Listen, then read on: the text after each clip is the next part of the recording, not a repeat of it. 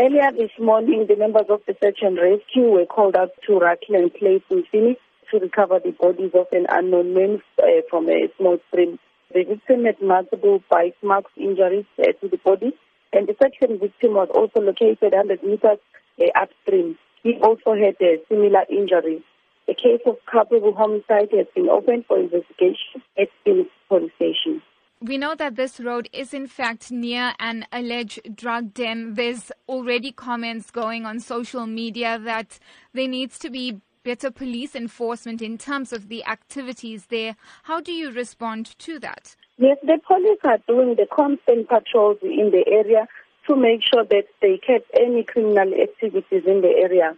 But in this case, the motive is still unknown, and 6 vicious dogs were also removed by the SPCA. And whose property were these dogs on? The dogs were found in the area at Rockland Place. It's still being investigated who is the owner of these dogs, because the victims that were recovered were also found with bite marks. So it's still unknown. It's still being investigated what the bite marks are for, which animals are these bite marks for.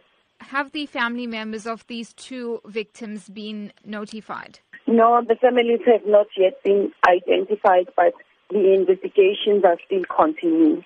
If there are any community members who may have heard or noticed anything suspicious, how can they bring this information to the police?